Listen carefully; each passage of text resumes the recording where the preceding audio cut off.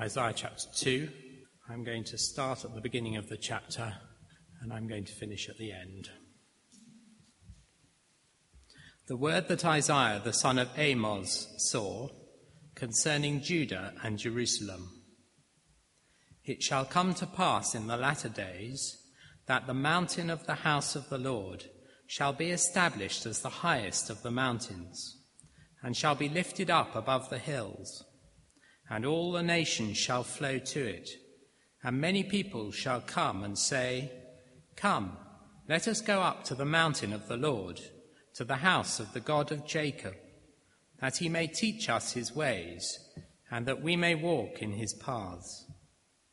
For out of Zion shall go the law, and the word of the Lord from Jerusalem.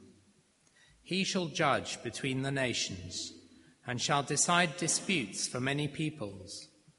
And they shall beat their swords into plowshares, and their spears into pruning hooks.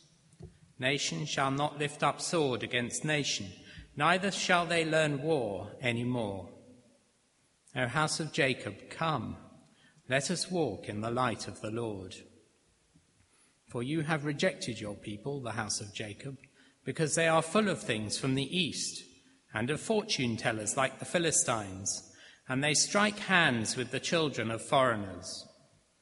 Their land is filled with silver and gold, and there is no end to their treasures.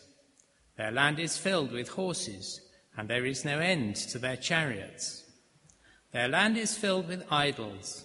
They bow down to the work of their hands, to what their own fingers have made. So man is humbled, and each one is brought low. Do not forgive them. Enter into the rock and hide in the dust from before the terror of the Lord and from the splendor of his majesty. The haughty looks of man shall be brought low, and the lofty pride of men shall be humbled, and the Lord alone will be exalted in that day. For the Lord of hosts has a day against all that is proud and lofty, against all that is lifted up, and it shall be brought low.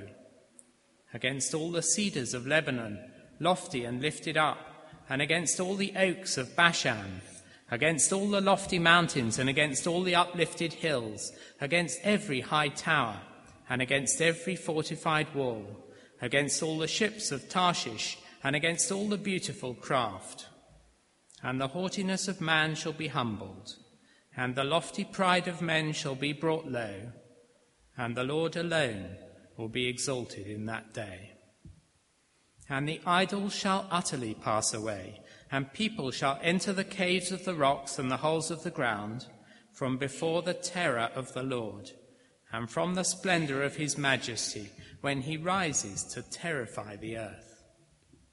In that day, mankind will cast away their idols of silver and their idols of gold, which they made for themselves to worship, to the moles and to the bats, to enter the caverns of the rocks and the clefts of the cliffs, from before the terror of the Lord, and from the splendor of his majesty, when he rises to terrify the earth. Stop regarding man, in whose nostrils is breath, for of what account is he?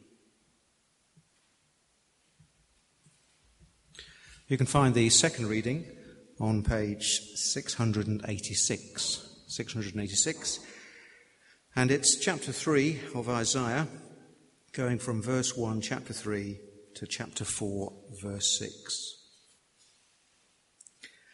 For behold, the Lord God of hosts is taking away from Jerusalem and from Judah support and supply, all support of bread and all support of water, the mighty man and the soldier, the judge and the prophet, the diviner and the elder, the captain of 50 and the man of rank, the counselor and the skillful magician and the expert in charms. And I will make boys their princes, and infants shall rule over them. And the people will oppress one another, everyone his fellow and everyone his neighbor.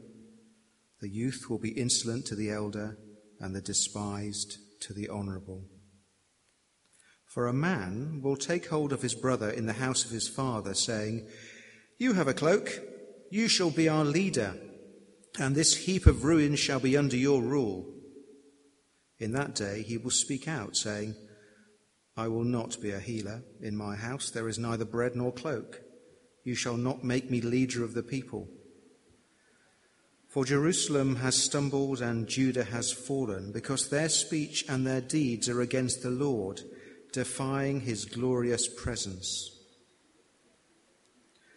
For the look on their faces bears witness against them.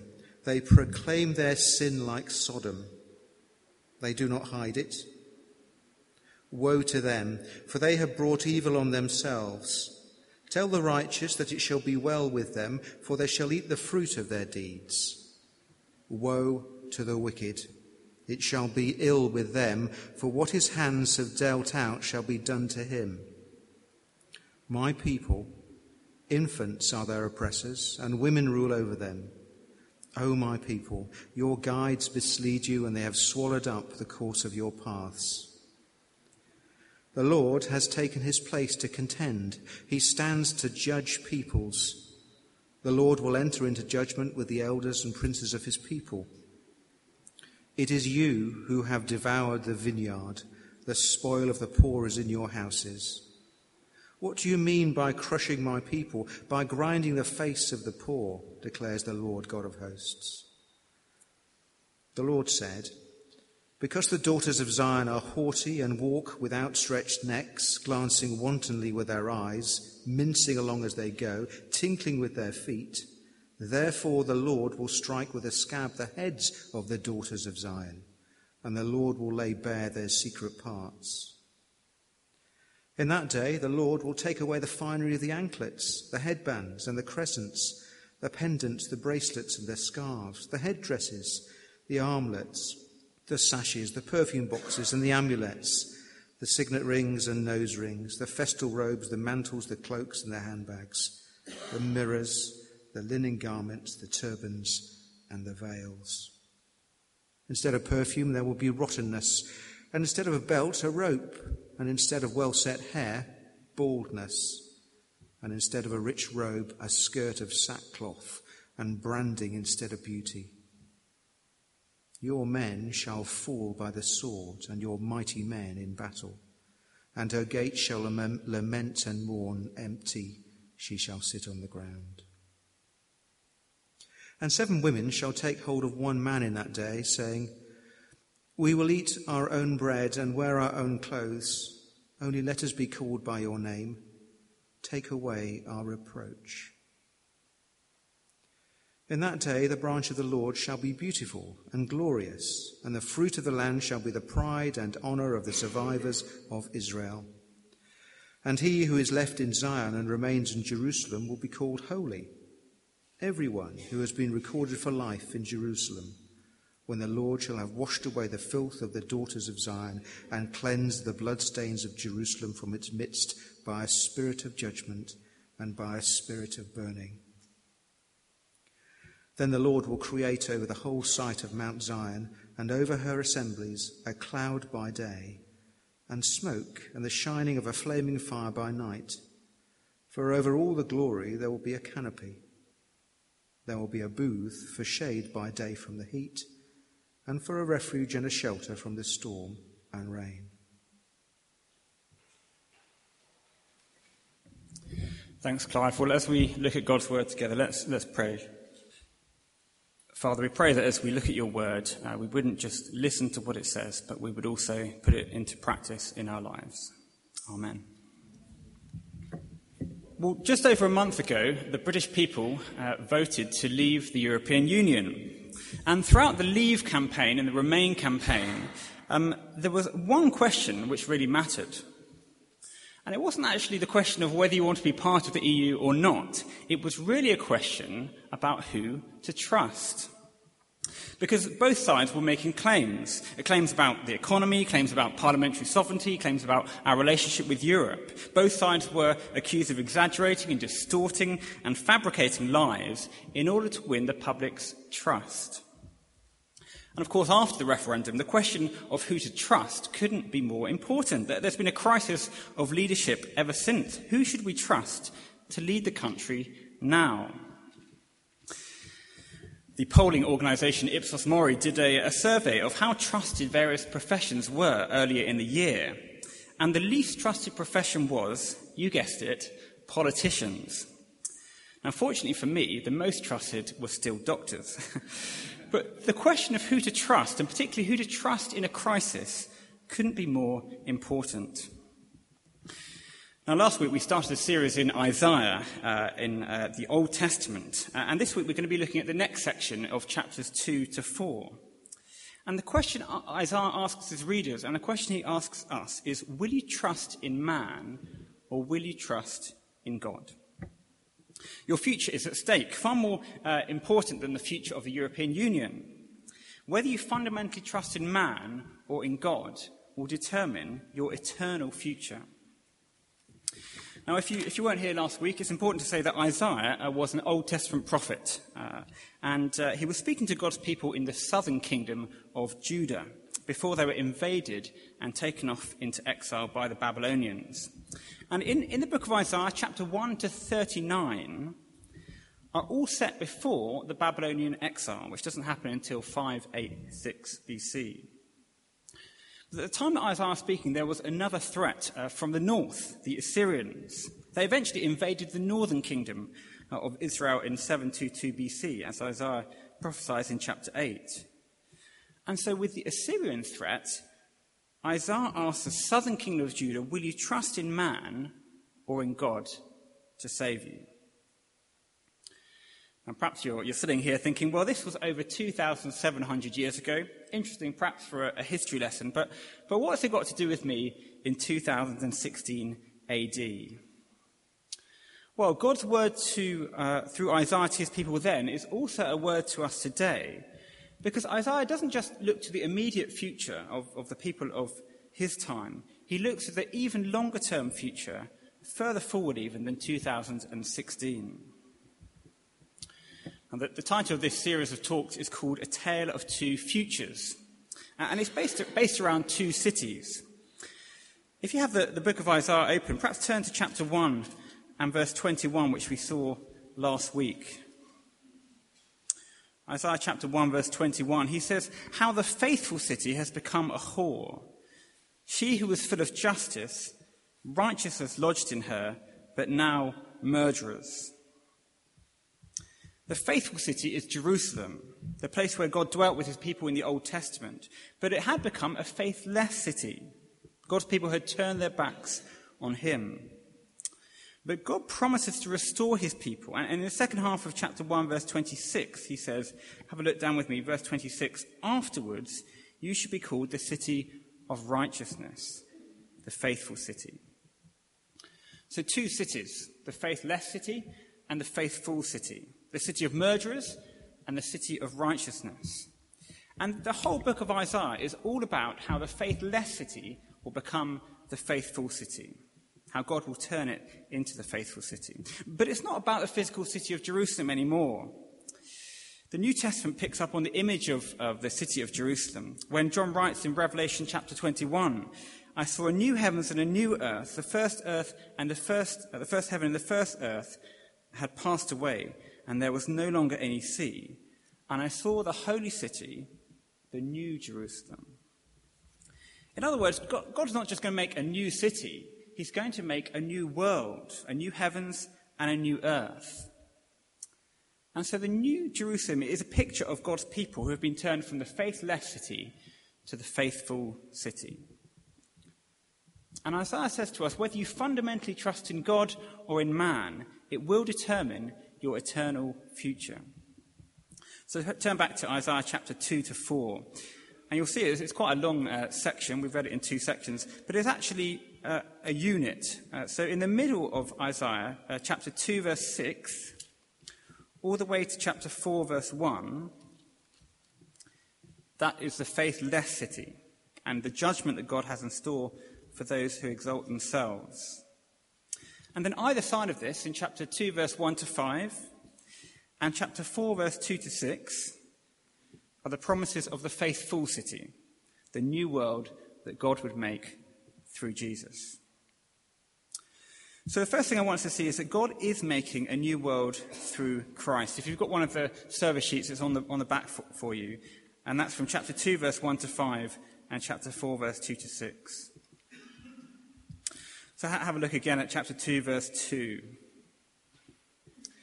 It shall come to pass in the latter days that the mountain of the house of the Lord shall be established as the highest of the mountains, and shall be lifted up above the hills. So in the future still to come, God's kingdom will be supreme, higher than all the kingdoms of the earth. Now, I doubt anyone in this room has been up Mount Everest. A few people have, but 8,848 meters. It's the highest mountain on earth. But in verse 2, God says that there's a mountain even higher. It's the mountain of the Lord. He says all nations will flow to it, almost as if water is kind of flowing uphill to this mountain. And people will say to each other, "Come, let us go to the mountain of the Lord, to the house of the God of Jacob," in verse 3, that he may teach us his ways, and that we may walk in his paths. All people will acknowledge that there is one God of all nations. And in the New Testament, Jesus alludes to this in John chapter 12, verse 32. He says, when I am lifted up, I'll draw all people to me. God's kingdom is supreme, and all people will be drawn to it. But have a look in Isaiah chapter 2, verse 4. What sort of a kingdom is it like? He says that God will judge between the nations and will decide disputes for many peoples. They will beat their swords into plowshares and their spears into pruning hooks. Nation will not lift up sword against nation, neither shall they learn war anymore. See, Isaiah says that there will be universal disarmament. Everyone will put their weapons down. There'll be universal peace and no more war. I don't know if you can remember back to the beginning of this month, the 1st of July, but there were commemorations for the Battle of the Somme, which began on 1st of July 1916.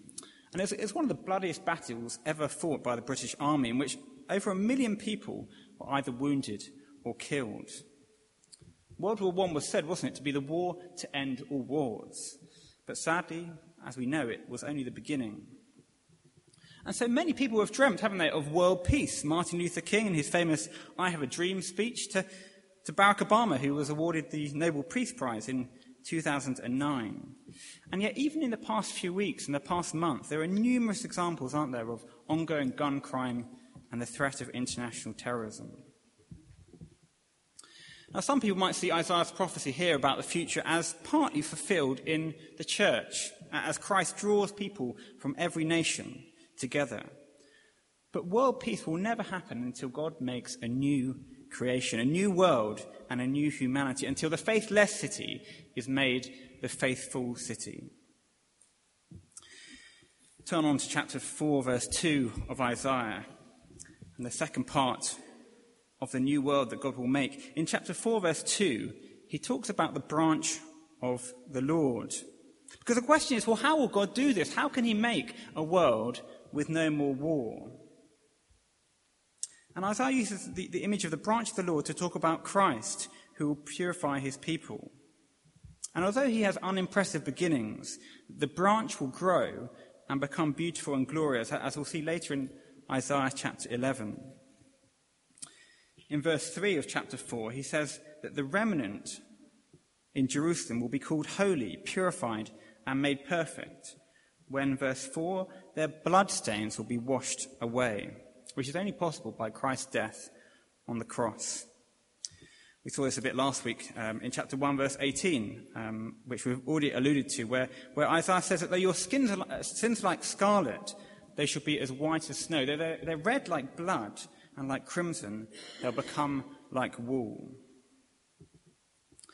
Now, some of you may know that about a year ago, Claudia and I moved into a new house, a new flat. And at the same time, we bought a completely new cream carpet for our living room, which, with hindsight, was perhaps a bit of a mistake. Because it wasn't long before there was a huge coffee stain in the very middle of the carpet from an entire mug of coffee. Which I'm happy to say wasn't actually from either of us. But of course, we tried to clean it. We even got a professional carpet cleaner to come in with a big machine. But it's really, really difficult to make a stain go away completely. And if you look closely, you can still see it. And people think today, don't they, that if we just cleaned up our act, if we perhaps put more money into education or democratic governments or better ways of solving disputes, that world peace, well, it'd be achievable. But the stains of our rebellion against God and the God who made us run deep. We can't just wash them away. The only way that God can deal with them is in chapter 4, verse 4, where he says, a spirit of judgment and a spirit of burning. The judgment of God, which fell on Jesus at the cross. It's him, not us, who will purify his people. And in chapter 4, verse 5, Isaiah goes on to say that God will make his people secure forever. The Lord will create over the whole assembly a cloud by day and smoke and the shining of a flaming fire by night. Using the language of the book of Exodus, where God was with his people, a cloud by day and fire by night. And verse 6, he'll give them a refuge and a shelter from the storm and the rain. Isn't this what we long for? In a world of uncertainty, God gives us certainty, a certain future. In a world where people let us down, God gives us his promises that he'll be with us. In a world where war tears apart, God says that he will give us peace forever. In a world where the stains of sin don't easily fade, God promises to purify us in Christ. In a world of storms, God is our refuge. See, it was always God's plan to make a new world through Christ. But in order to do that, he must judge rebellion, both in Isaiah's day and in our day. And on the day of judgment, it will be obvious who we should have trusted. And so the second thing I want us to see from this passage is that God will be exalted and human pride humbled. And that's from chapter 2, verse 6, all the way through to chapter 4, verse 1. God will be exalted and human pride humbled. See, Isaiah explains why the faithless city of Jerusalem is a faithless city. And the heart of it is in chapter 2, verse 8. Have a look down with me what he says about Jerusalem. Chapter 2, verse 8, their land is filled with idols. They bow down to the work of their hands, to what their own fingers have made. Rather than trusting in God and the new world that he would make, they trusted in themselves and what their hands could make. Have a look at verse 6 of chapter 2. They're full of pagan religion, fortune tellers like the Philistines. Verse 7, their land is filled with silver and gold. There's no end to their treasures. Their land is filled with horses, and there's no end to their chariots. So it's not material wealth per se that's the problem. It's the way that they trusted in it rather than in God. Now, you all know that the City of London has no end of money, it seems. No end of bank accounts, no end of stocks and shares. But what happened in the minutes and hours around the referendum result? Complete panic. The pound was suddenly not worth as much anymore. The security of wealth was threatened. And it's because people were looking to wealth for their ultimate security rather than God that they felt so afraid. And in a way that's infinitely worse, when God judges the world on the final day, when Christ returns, the absurdity of trusting in idols will be obvious to everyone. Have a look at chapter 2, verse 9. Isaiah says that man is humbled and each one is brought low.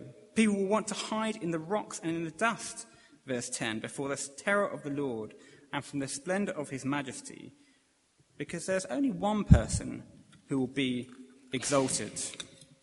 And have a look at verse 11, which is repeated in verse 17.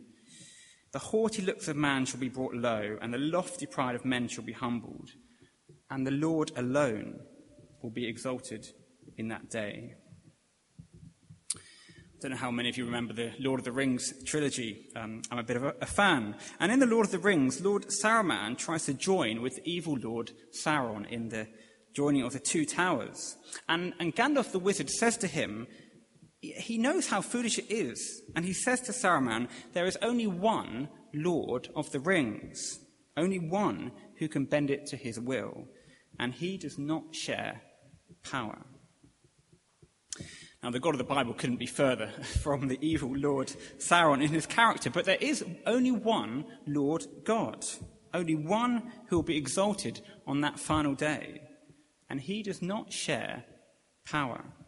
Some people think that if God does come to judge the world, well, somehow they'll make a deal with him, that they'll stand alongside him and be exalted with him.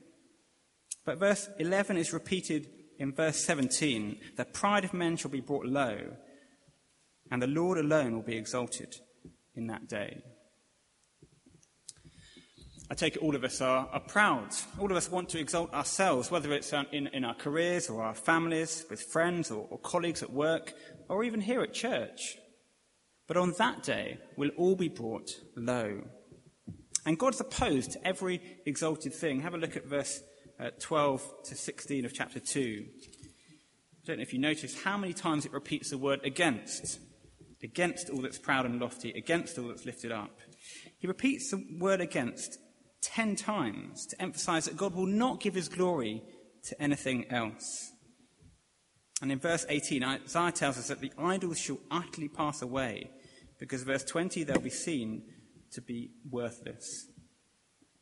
In that day, mankind will cast away their idols of silver and gold. In fact, apart from the blood of Christ, everything will be seen to be worthless on that day. So I wonder what you value. Perhaps you've got an iPhone. Well, on the day of Christ, you'll throw it away because it won't be able to save you. Have you got a car? You'll throw that away too. A house? That can't save you on the day of Christ either. Money in the bank, academic qualifications, you'll throw them all away. Your appearance, your reputation, your career, anything you're trusting in will be seen to be useless on the day of Christ. It's not that they're wrong in themselves, but they can't save you.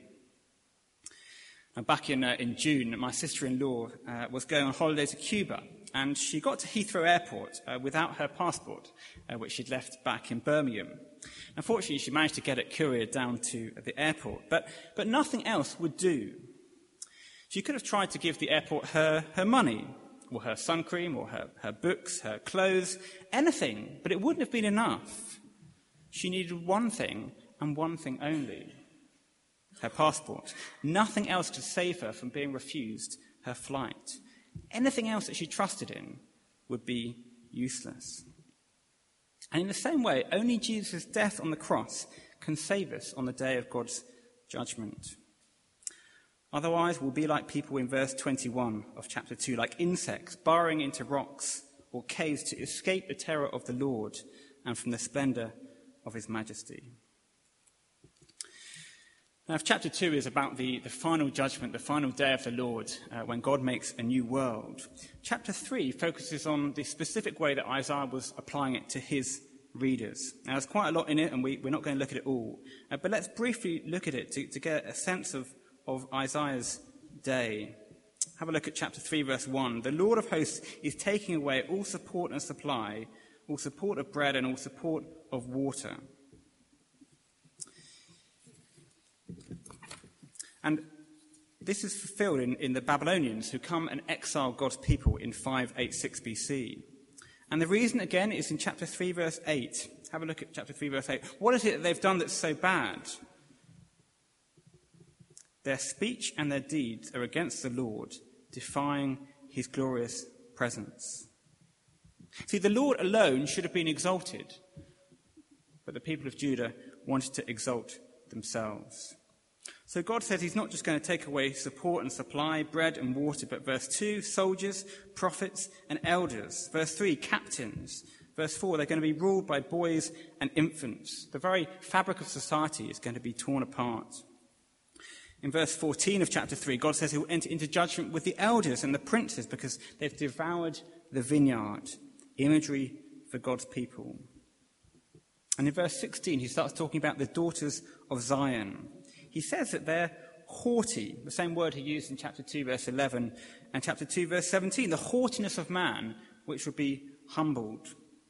In other words, they too are proud, and they wear things deliberately to attract attention. Have a look in verse 18.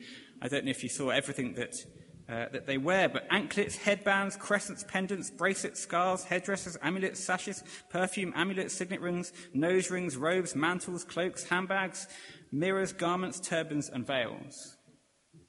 Now, of course, there's nothing wrong with those things in and of themselves, but they're all representative of their rebellion against God, of wrongly exalting themselves. And so instead, God says he will take away those things and give them over to the Babylonian exile, giving them garments of mourning. In verse 24, rottenness, baldness, and sackcloth. And the reason Isaiah warns the southern kingdom of Judah about this is because he wants them to turn back to God.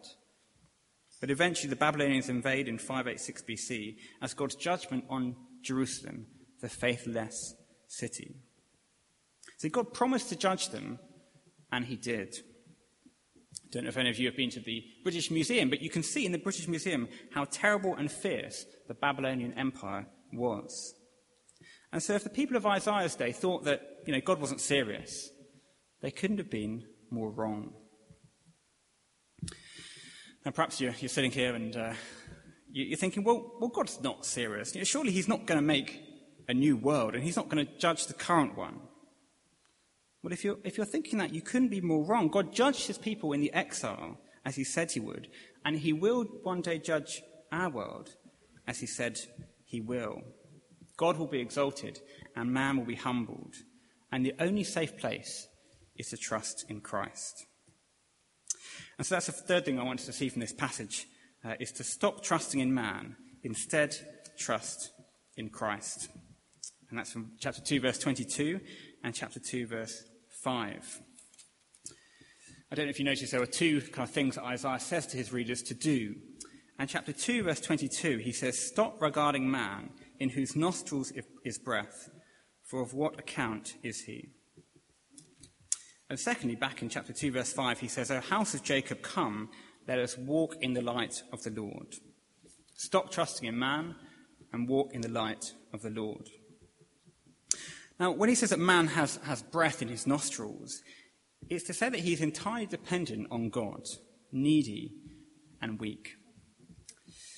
I'm sure many of you will remember Tim Peake, the first British astronaut to go to the International Space Station. And of course, he recently returned, didn't he, on the 18th of June after being in space for 6 months. And he was completely dependent upon the space station, not just for food and water, but for exactly the right body temperature, the right atmospheric pressure, the right exercise, the right mental stimulation, and all kinds of other things that had to be exactly right. The parameters conducive to life on Earth have to be absolutely perfect. I guess as life on our planet goes, man is one of the most dependent beings. And Isaiah says to him, of what account is he?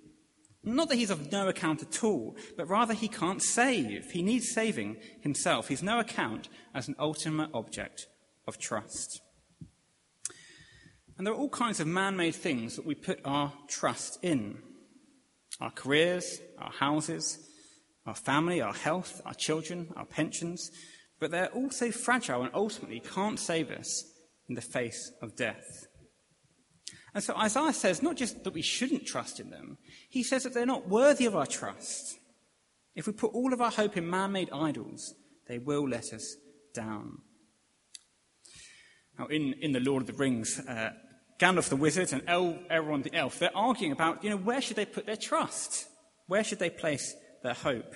And Gandalf says to Elrond, it's in men. It's in men that we should place our hope. Men, Elrond says, men are weak. It was because of men that the ring survives. I was there the day the strength of men failed. Gandalf says to Elrond, there is one who could unite them. There is one who could reclaim the throne of Gondor. And of course, Elrond is right.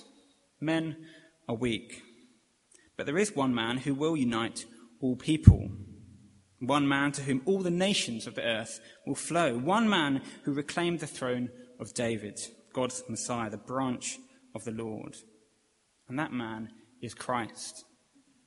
In John 8:12, Jesus says, I am the light of the world. Whoever follows me will never walk in darkness, but will have the light of life. And Isaiah urges us, doesn't he, in chapter 2, verse 5, to walk in the light of the Lord, in the light of the new creation that God will make. a world of perfect peace and justice. And the way that will happen is through Christ. He is the light of the Lord.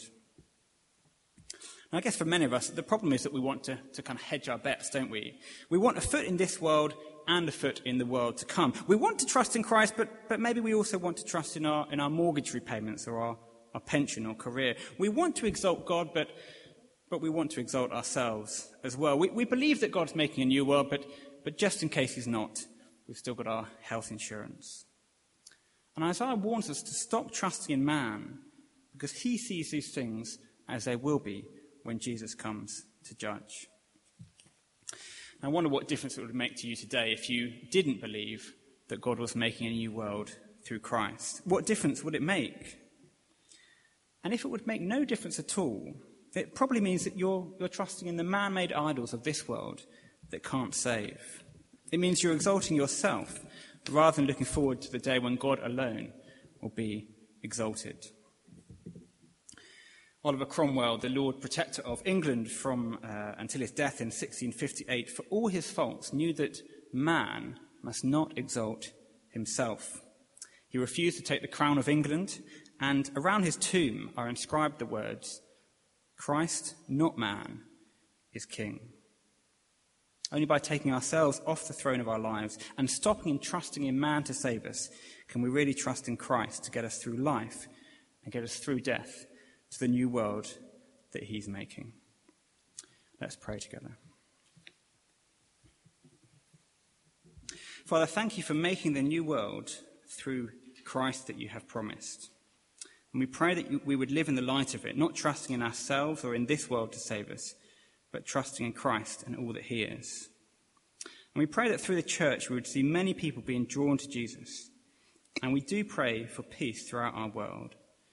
But we long for the day when you alone will be exalted, and as a result, there will be no more war. Amen.